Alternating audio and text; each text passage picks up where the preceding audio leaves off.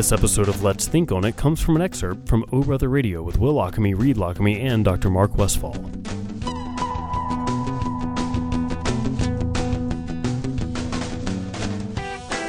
Time to welcome to the show Dr. Mark Westfall. We do this once a month, and you can find all of these conversations wherever you find podcasts under the name Let's Think On It, and people do that.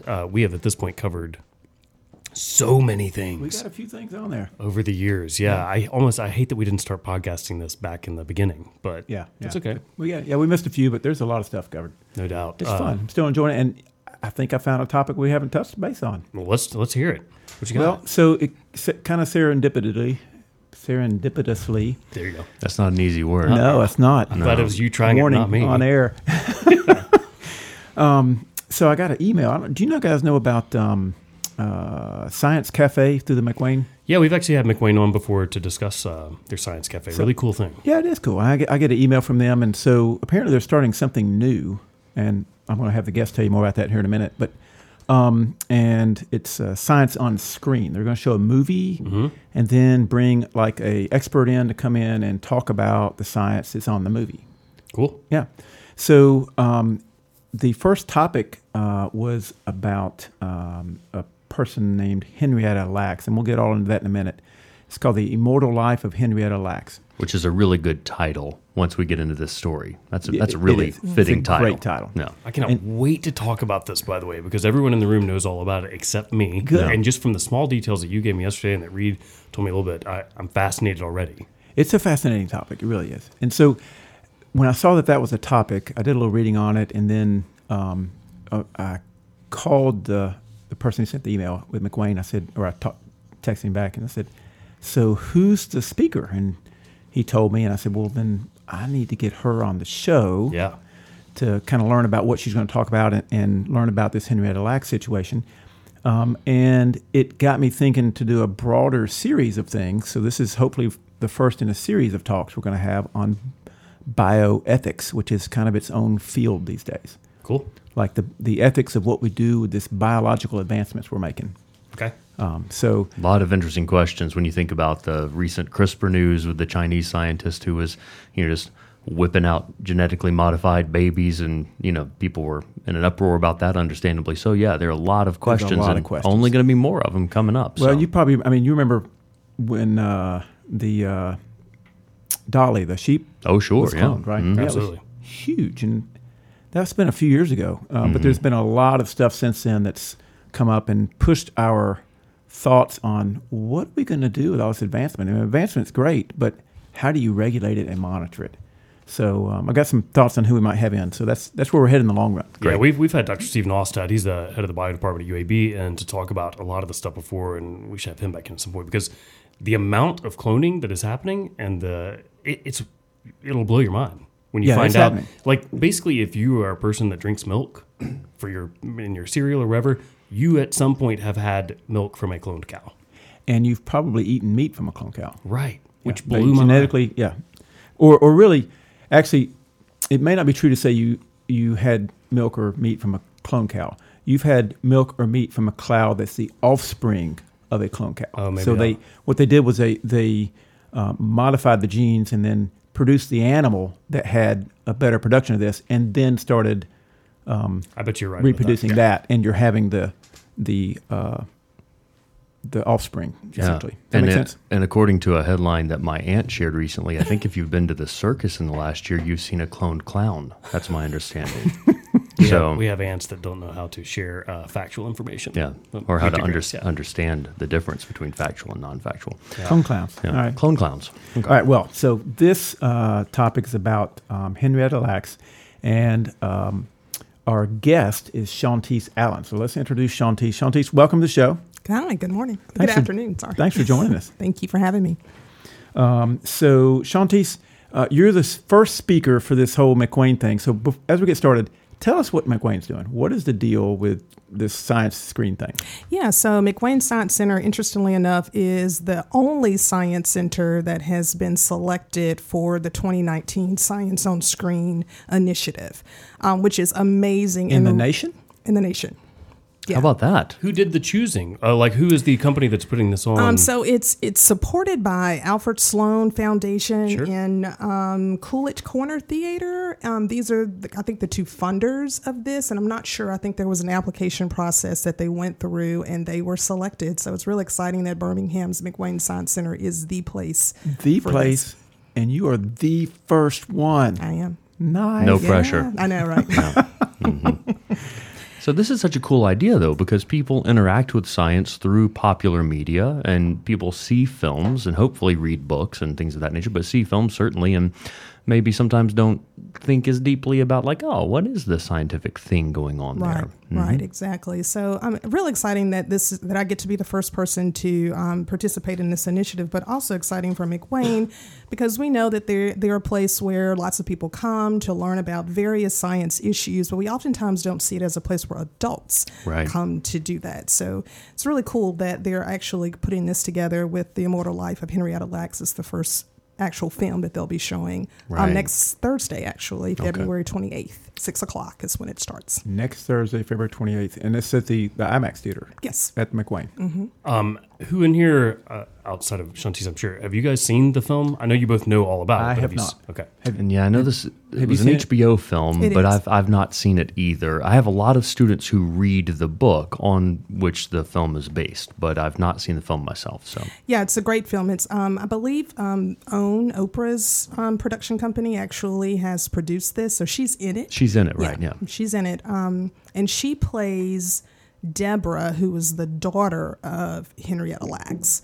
And just kind of Deborah's story and discovery around this as well with her mother's cells. So it's a really interesting perspective on this story. So let's set this up for the listeners. What is let's talk about in a nutshell, the story, and then we'll expand. What is the story about? So the story is about a woman named Henrietta Lacks, and actually her name is not Henrietta Lacks. Her name is Loretta Pleasant. She had a nickname, Henny, and from that came Henrietta. And she married a man named David Lacks, so Lacks is the last name. But she was a poor African-American woman born in the 20s and was diagnosed with cervical cancer in the early 50s. And those cells were actually, when she went to Johns Hopkins to be treated, she had a biopsy done, and those cells were taken, and they never died. Unfortunately, Miss Lacks did not succumb to her illness, but those cells lived on, which is why they're called immortal. And for a long time, they had been used in a number of different scientific research opportunities with no one knowing that these cells came from a poor black woman. So that's kind of the gist of the story, and then it goes from there in terms of talking about how those cells have been used over time. And also, I just wanted to mention, Will and I were talking earlier today about this. There's a fantastic episode of Radio Lab that also just only about 30 minutes long, and it looks at the story of Henrietta Lacks. And one of the really remarkable things, I just listened to it again this morning to kind of refresh my memory, is that it's my understanding that she also found her own tumor, that she is the one who thought something's not right here, and then actually discovered the tumor. And upon doctors first interacting with her and the tumor, immediately it was clear, like, oh, something's unusual about this tumor. And sure enough, it has been what a remarkable story from there. Yeah. So, Shantice, when you say that no one knew that the cells came from a poor black woman, like nobody knew? Some of the scientists knew? Yeah, some of the scientists knew, And but that's where the story gets kind of weird, Right. that there was maybe a nefarious way that they went about these studies. well, the obviously the folks who took care of her at Johns Hopkins knew that those cells were hers, but when they started distributing these, and at one point in time they were just giving them away because they just had these unique properties in terms of how they were not dying. Other folks were interested in how do we utilize these cells. So you can do a lot of things with HeLa cells. HeLa cells have actually been used at UAB. They've But- probably been used at any research institution Yeah.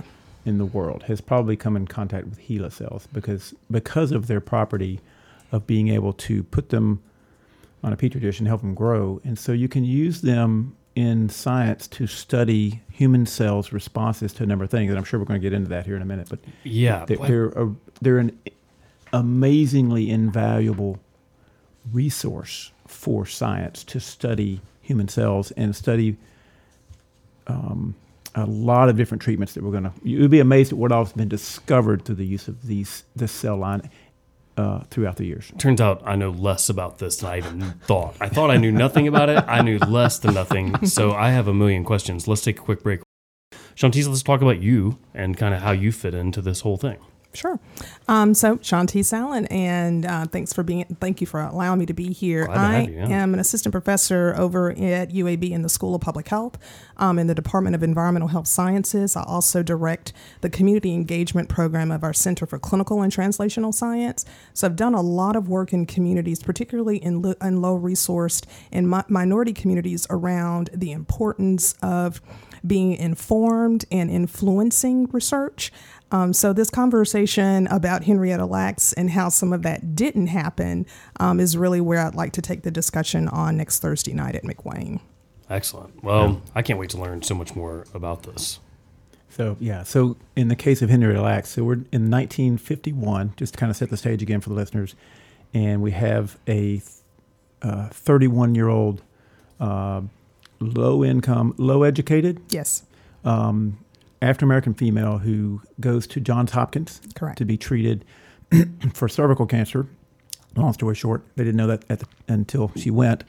And I was reading something, sign of the times at that time was that she couldn't just go to any hospital, could she? Right. No, Johns Hopkins was actually the hospital for individuals to go who didn't have access to health care. So they were very much kind of the county hospital or the place for indigent care. And that's where Miss Lacks ended up. At that time in 1951, we're talking about the Baltimore area where Jim Crow segregation was definitely in place. So she was being seen on public wards or on the public ward, or at that time, the colored ward, for the issue that she came in with, which was unfortunately cervical cancer, and was treated, and at the time was actually receiving standard of care.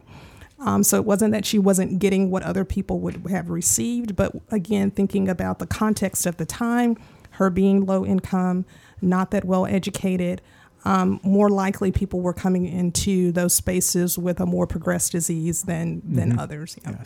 So the OBGYN, I think was, or at least one of the scientists, George Guy. Mm-hmm. So they take samples. Yes. And I think from my reading is they took samples from many patients in that time. Yeah. And he was trying to figure out a way to study and treat cancer cells. And so he took cervical cells, some which had cancer, some didn't, and was trying to get them to grow essentially on a plate and then figure out how to treat them. And he'd done this for many times with many people, and usually the cells would divide for a few times and then they die. But when he put Henrietta Lacks cells on the petri dish, they kept growing and kept growing and kept growing. And I mean, division after division, and they never died. And so this was the first in history that they had found what's called an immortalized cell line. Now, they found others since. Has to do with the cancer mutating the genetics of the cell, long story short. But it was the first of its kind ever, and he started giving it away, as you said, to other labs. Say, hey, I've got this. You go do research on it. You go do research on it.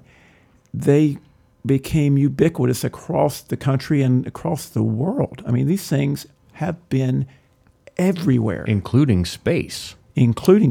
Right. They helped. And so anyway, so that's kind of the science behind it. So Henrietta, take it from there. What's the issue with from here? Well, the issue is that she didn't know that this was something that had been done. Now, mind you, I mean, doing a biopsy if someone has cervical cancer, that is standard procedure to do. Mm-hmm. However, as of today, you obviously would give permission for that to happen. And help me understand the timeline, because they started studying the cells and realized the potential. How long after that did she die? Do you know what how quickly after that did she die? It was fairly quick. Right. Yeah, she died within, I think, 3 or 4 months after yeah. that. Okay, so she didn't know that this, was a potential or possibility, and then very importantly, her daughter and her, her family, in the years that followed, had no idea Right. that this was happening. Had Yeah, it no was- clue. Right. I think it was, 25 years? It's 25 years later when her daughter Deborah got a phone call from Johns Hopkins, and they wanted to do some labs and to do some testing of the family of their immediate family members of Miss Lax. And that's when this story started to unroll and unravel. That, what do you mean you want to do this? Now, mind you, Deborah was 2 when her mother died. So she didn't have that much relationship with her, or didn't remember her. But of course, through family stories and just oral history, you know about your mother, and you know that she passed of cervical cancer. So to get a phone call from the exact same hospital where your mother passed, to be asked, would you be willing to Right. provide your own blood cells in order to be tested? That in itself certainly can evoke lots of fear, lots of questions. What is this about? Why are you asking me this, et cetera? So that's how really this kind of unveiling of what had happened with her mom began. And, it's my understanding, we talked earlier about cloning and whatnot, and it is my understanding, based on the Radiolab episode, that part of what made this extremely difficult for Deborah was her lack of, sophistication when it came to, medical terminology and all this, and also just understanding what this meant, that her mother's cells were living on somewhere. And I think it's my understanding she even had some confusion about, does this mean that my mother, I might bump into Exactly. my mother? Yeah. So thinking about this from a bioethics perspective, and we start thinking about things such as spiritual beliefs, cultural beliefs, and what does this really mean for a cell to be alive? And does that mean that the spirit of this individual is still alive somewhere? Can I touch it? Can I get to it? And those are questions, those are very valid questions that, Sure. that anyone could ask.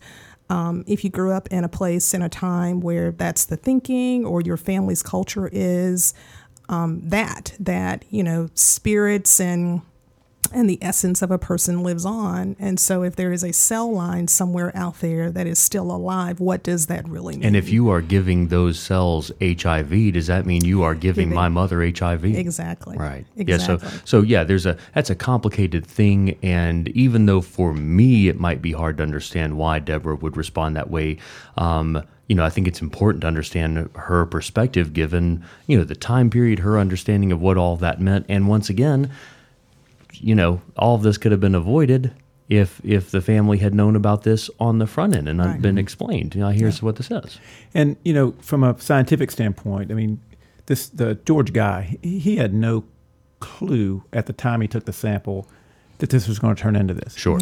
But it went to such amazing levels. At some point, someone should have said, wow, this is like, maybe we should, this is taking off. It launched the cell culture industry. I mean, this is a multi-billion-dollar industry here that we're talking about. Yeah. And thinking about standardization of how you do cell culturing, HeLa cells allow one you to do that. So if I get them and you get them and you're in North Carolina or you're in London, we're getting the exact same cell line. So we're able to do our experiments on the exact same cells. What are some of the discoveries that we've come across using the HeLa cells? Just to give the audience kind of a sense of what have we done with these things? Oh, how helpful are they really? Come on, Chantix. You name it. HeLa cells have been involved. Polio vaccine, leukemia treatments, HIV, all types of cancer treatment modalities. I mean, the list just goes on in terms of what HeLa cells have been able to help in terms of research discovery. And it all started with this case. Yeah. Henrietta Lacks. Yeah, it was really the birth of the boom of discovering a lot of diseases that we didn't understand, because now we could study human cells. Mm-hmm. Boy, an interesting one tonight for sure, and one that I'm learning a ton about. which I had no idea. Shantice Allen is here from UAB, and she's hosting Science on Screen coming up next Thursday, February 28th at 6 p.m. at the McWane Science Center. We'll be showing the film The Immortal Life of Henrietta Lacks, and then Shantice will be hosting a session after that where you can learn more HeLa cells, something I never had heard of until today, and just this whole story. Until you called me, Henrietta Lacks, I was like, I think I know that name, but I don't really know the story. And turns out Henrietta was even though she didn't know it, the beginning of the cell study movement for the most part. Right. It's fascinating what we have learned and what she and her cells have done for humanity, really. And I think that brings us back to, the bioethics of this is, there are companies. Now, I would say George Guy and Johns Hopkins, I mean, if you're just, if you're wanting to try to kind of grade the intrusion on someone's rights, they didn't really directly benefit immediately from this as much, but there have been billions of dollars made by pharmaceutical companies, by lots of people. And to reset, I guess, for people that are just now tuning in, Henrietta Lacks went to Johns Hopkins at the age of 31 with cervical cancer. They took cells from her to do some studies. She passed away a few months later. Those cells turned out to be the first immortal cells that had been found, and they've been used since then in all kinds of research all over the world, in space, everywhere. And she had no idea that was going to happen. No idea. Her family did not know until years and years and years later. 25 years later, right. And have never received any compensation. And now, this has gone to courts for other people, and I'm sure Shantice can talk about this. That's currently kind of the way it goes. That the person who donates their tissues do not receive whatever happens down the line monetarily from that. And that's something probably up for debate or discussion is, how long do you own your cells? Well, and I think an interesting question, and Shantice, I'd be curious to hear your thoughts on this. Some people might say, well, wait a second. What's the harm to Henrietta Lacks or to her family for her cells to have been used this way without her knowledge? What would you say in response to that? Well, I mean, again, back to context of the time, lots of people's cells were being extracted for various reasons, for looking at them for pathological reasons, and could be discarded. And you would never know that had happened. So there was no such thing as thinking about consent at that time. But the U.S. Public Health Service study of syphilis at Tuskegee and other studies that we know about that have done tremendous harms to individuals really kind of also set off this conversation around informed consent and ownership, back to kind of this ideal of tissue rights. And do you really own your own after it has been taken? Who owns that? Our dad had a hip replacement just like a month or two ago, and my immediate question was like, where's the hip? What'd they do with the hip? I just thought that was I don't know, I was just curious about like, man, that's so crazy, that thing that was in your body your whole entire life. Where is it? And he's like, I don't know, I think they threw it away. Well, and I just thought maybe, like, man, they may have taken some slices of it and kept it in storage. In storage, yeah. I just thought it was interesting to think about that part of your body, something you've had with you forever, is just gone. Well, and Will and I, for years, have kind of been hard on our dad for not being hip. So we wanted to see evidence of it if we could. Not hip at all. Well, but also, it's my understanding that even though this would not have been foreseen in the 1950s, this eventually for the Lacks family wound up being a privacy issue because someone mapped the genome and just publicized, like, here's all the information about these people. Yeah. Yeah. I wonder if they weren't called HeLa cells, if they were called cell line 259 or whatever. We'd never know. We would never know. We would not be having this conversation. Yeah. So, anonymity and privacy is super important in terms of doing research. And at that time, that wasn't what happened with Henrietta's cells. So, and people are understandably touchy about the whole world knowing like their medical, information. Yeah. It's hard to transport back in time. I mean, we now wouldn't think of doing this without informed consent, but informed consent did not exist. Didn't exist in 1951. Yeah. And the whole notion of de-identifying things that just wasn't the norm. Right? Tracking the genome down. I didn't think that was going to be There possible. was no HIPAA at that There time. was no No. HIPAA. Right. No. Yeah. I swear I did. I just, when you guys started this last little conversation, realized like, oh, Gila, got it. Yeah. Henrietta Lacks. H-E-L-A. Yeah. We First- talked about earlier. I didn't make the First clue. two It's like, letters oh, of the that's first neat. name, Yeah. first two letters of the last name. So Shantice, tell us about kind of some of the stuff you're doing now that may kind of relate to this in any way. What's the current Henrietta Lacks story that we're going to be talking about in 50 years? I think there are a few. One locally here is, and again, thinking about ethics and, what's right or wrong in discovery science, or even just in doing research and engaging with communities in general. Some things that are happening in North Birmingham, I think, is a good example of that, of how individuals who are living in that community being exposed to a number of hazardous materials in terms of pollution, don't really know what all that is, and how do you begin to inform and also engage that community in that conversation in a very respectful way, in a meaningful way, I think is a similar Lacks story. Flint, Michigan is another, with the water crisis there and how lots of decisions were made and nobody knew what was Especially happening. when there are moneyed interests who are actively trying to keep those communities from being informed about their situation. Yeah, it complicates matters grossly. So for listeners who may not know, what is going on in North Birmingham? In North Birmingham, there are several coal-fired coke plants that are there, two in particular, and have been there for a long time, and people who have lived in that community have constantly complained over a number of years about the smell and just the air and soot on their homes, etc. And how what is this stuff and what is it doing to us? So there has been some testing of soil that's been done by the Environmental Protection Agency in North Birmingham, with results provided back to the community. But if you look at the reports, it's a lot of tables and numbers and words that people may not know what it is. What is benzene? What is arsenic? What does lead really do? And so being able to disseminate or tell people what these things mean and what kind of health effects they would have in a way that they understand is important. But then also actually having conversations with people about what is it that you want to see done. And About this. Yeah. Very important point you just made, and about informed consent. If you don't understand what someone's telling you, is that considered informed consent? No. Right. Shouldn't be. Yeah. So No.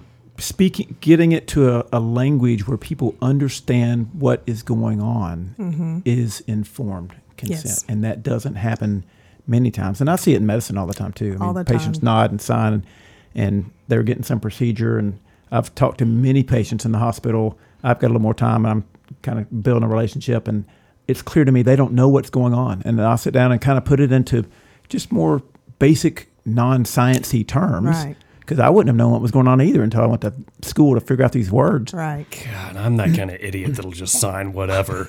Just like, at the bottom of every Apple thing that I've ever purchased. Or Oh, like, yeah, we sure. don't. Yeah, we don't. You've Sure. got cells all over the place. Oh, I'm and sure. don't know it, dude. I'm sure. No, but honestly, I just am way too trusting in almost everything. And so just like if somebody's like, hey, here, you got to sign this for, I'm like, all right, sure. Yeah. Yeah, I've seen consent forms that are 40, 50 pages long, and it's 12 arms of a study, and, you may get this placebo, you may get this drug, you don't know what any of this stuff means, and sign. Here, sign. Yep. And so from a sociology standpoint, looking at like the North Birmingham, frequently it seems like these types of situations are happening to people who are lower income, less educated. Why?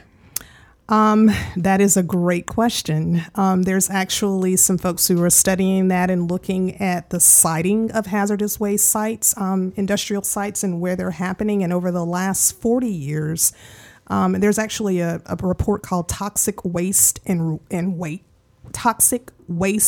Race, where it identified race as the number one variable for why we see the siting, the actual placement of hazardous industrial facilities in communities of color. Well, when people have the means to mount a not in my backyard Absolutely. sort of legal, but people who don't know anything about that process, Right. they're not in a position to do that. They're not in a And position to do that now. That as well as the value of the property values. And so if you're going to put some industrial plant, you're looking for cheap land. Right. And if you are low income and uneducated, you're probably only able to afford cheap land. So you're going to live next to cheaper land. Right. So there's a number of things that we need to do to fix this. Right. But ethicists are asking the question, when do you start asking the question about burden on a community? Because if the community doesn't have very many amenities, if it is over time, you see this withdrawal of business, and then here we are with this heavy industry in place as well. All of those things compounded is the question of when do you stop doing that in a particular community? And that's what a number of communities are asking. When does this end? Before we wrap up this last segment, I want to make sure, Shantice, thank you so much for joining us. And Thank you for having me. I love what you do. And so in the break, you shared something with us that you felt you'd be willing to share on air. And you're in a clinical trial yourself at this point. I am. I've been in a clinical trial at UAB for the last year and a half because I have stage 4 breast cancer. It's metastatic breast cancer. I was diagnosed with breast cancer in October of 2012. It was stage 1. I had a mastectomy with reconstructive surgery and then 4 months of chemotherapy. Following that, went on to live my life. Fast forward to 2015, October again. I don't know why October is October, Breast Cancer Awareness Month and all that. But and interestingly enough, when we're talking about kind of genetic information, I was just having some regular labs done, and we saw that there was a marker that continuously was ticking upward. Not shooting up, but just ticking a little bit. And it's a tumor marker that's used to look at whether or not there's something wonky possibly going on. Watched that for about 90 days, 3 months, and had a PET scan after that. Because I was like, all right, what are we going to do besides watch these labs? Let's see what's going on. And that PET scan came back with the cancer had moved from my breast to my liver and lung. And so from there, it was really about finding the right drug combo for me. And interestingly enough, that was through clinical trials. So I've actually been in 3 Wow. since 2015. But 2017, the one that I'm in now, it's the one that's been working the longest. So understanding one's genetic makeup, which is why I'm so excited that Henrietta Lacks has been such a wonderful gift to humanity, because we do understand the genome because of her cell line. But being able to actually develop drugs that are precisely made for my particular type of cancer has been interesting. And I've been on some drugs that had been in trials where the drug was FDA approved the following year. So having gotten an opportunity to get to that first was important. And so I'm very grateful for UAB and for places like a comprehensive cancer center and for people who are thinking about this all the time. Wow. This is a little bit surprising when you said this, because you seem to be a very healthy person, and would have had no idea otherwise. Where are you now, and what do you feel like the future holds? Where I am now is stable, which is great, and hopefully the future holds really good drug opportunities for men and women who are battling and living with this disease so that they can stay alive. I mean, cancer is not the cancer that it was in Henrietta Lacks's day. I mean, there have been so many really good things that have been done in order to address this disease. So people are living a very long time with this. Yes. I'm curious to know, so you are obviously working in the field of bioethics, and now you are, and have been for a prolonged time, a patient on the other end. Yeah. Do you feel good about where the medical field is when we think back to, what happened with Henrietta Lacks, half a century ago? Are we in a good place now? Is there still needed improvement? What do you think about that? Yeah, there's always room for improvement. Getting a diverse group of people to be a part of various research studies is important. There's actually an initiative that's going on now called All of Us that is looking at collecting genetic information from people all over the country, and Alabama is trying to get individuals from all 67 counties to participate in this. But one of the questions and ethics questions is, what do you do with that information? If you do a genetic panel on someone's on a blood draw from someone and something comes back, how do you actually report that back to that individual? Do they want to know? Right. So those questions are things that are being asked of and really trying to be understood as the All of Us project is ongoing.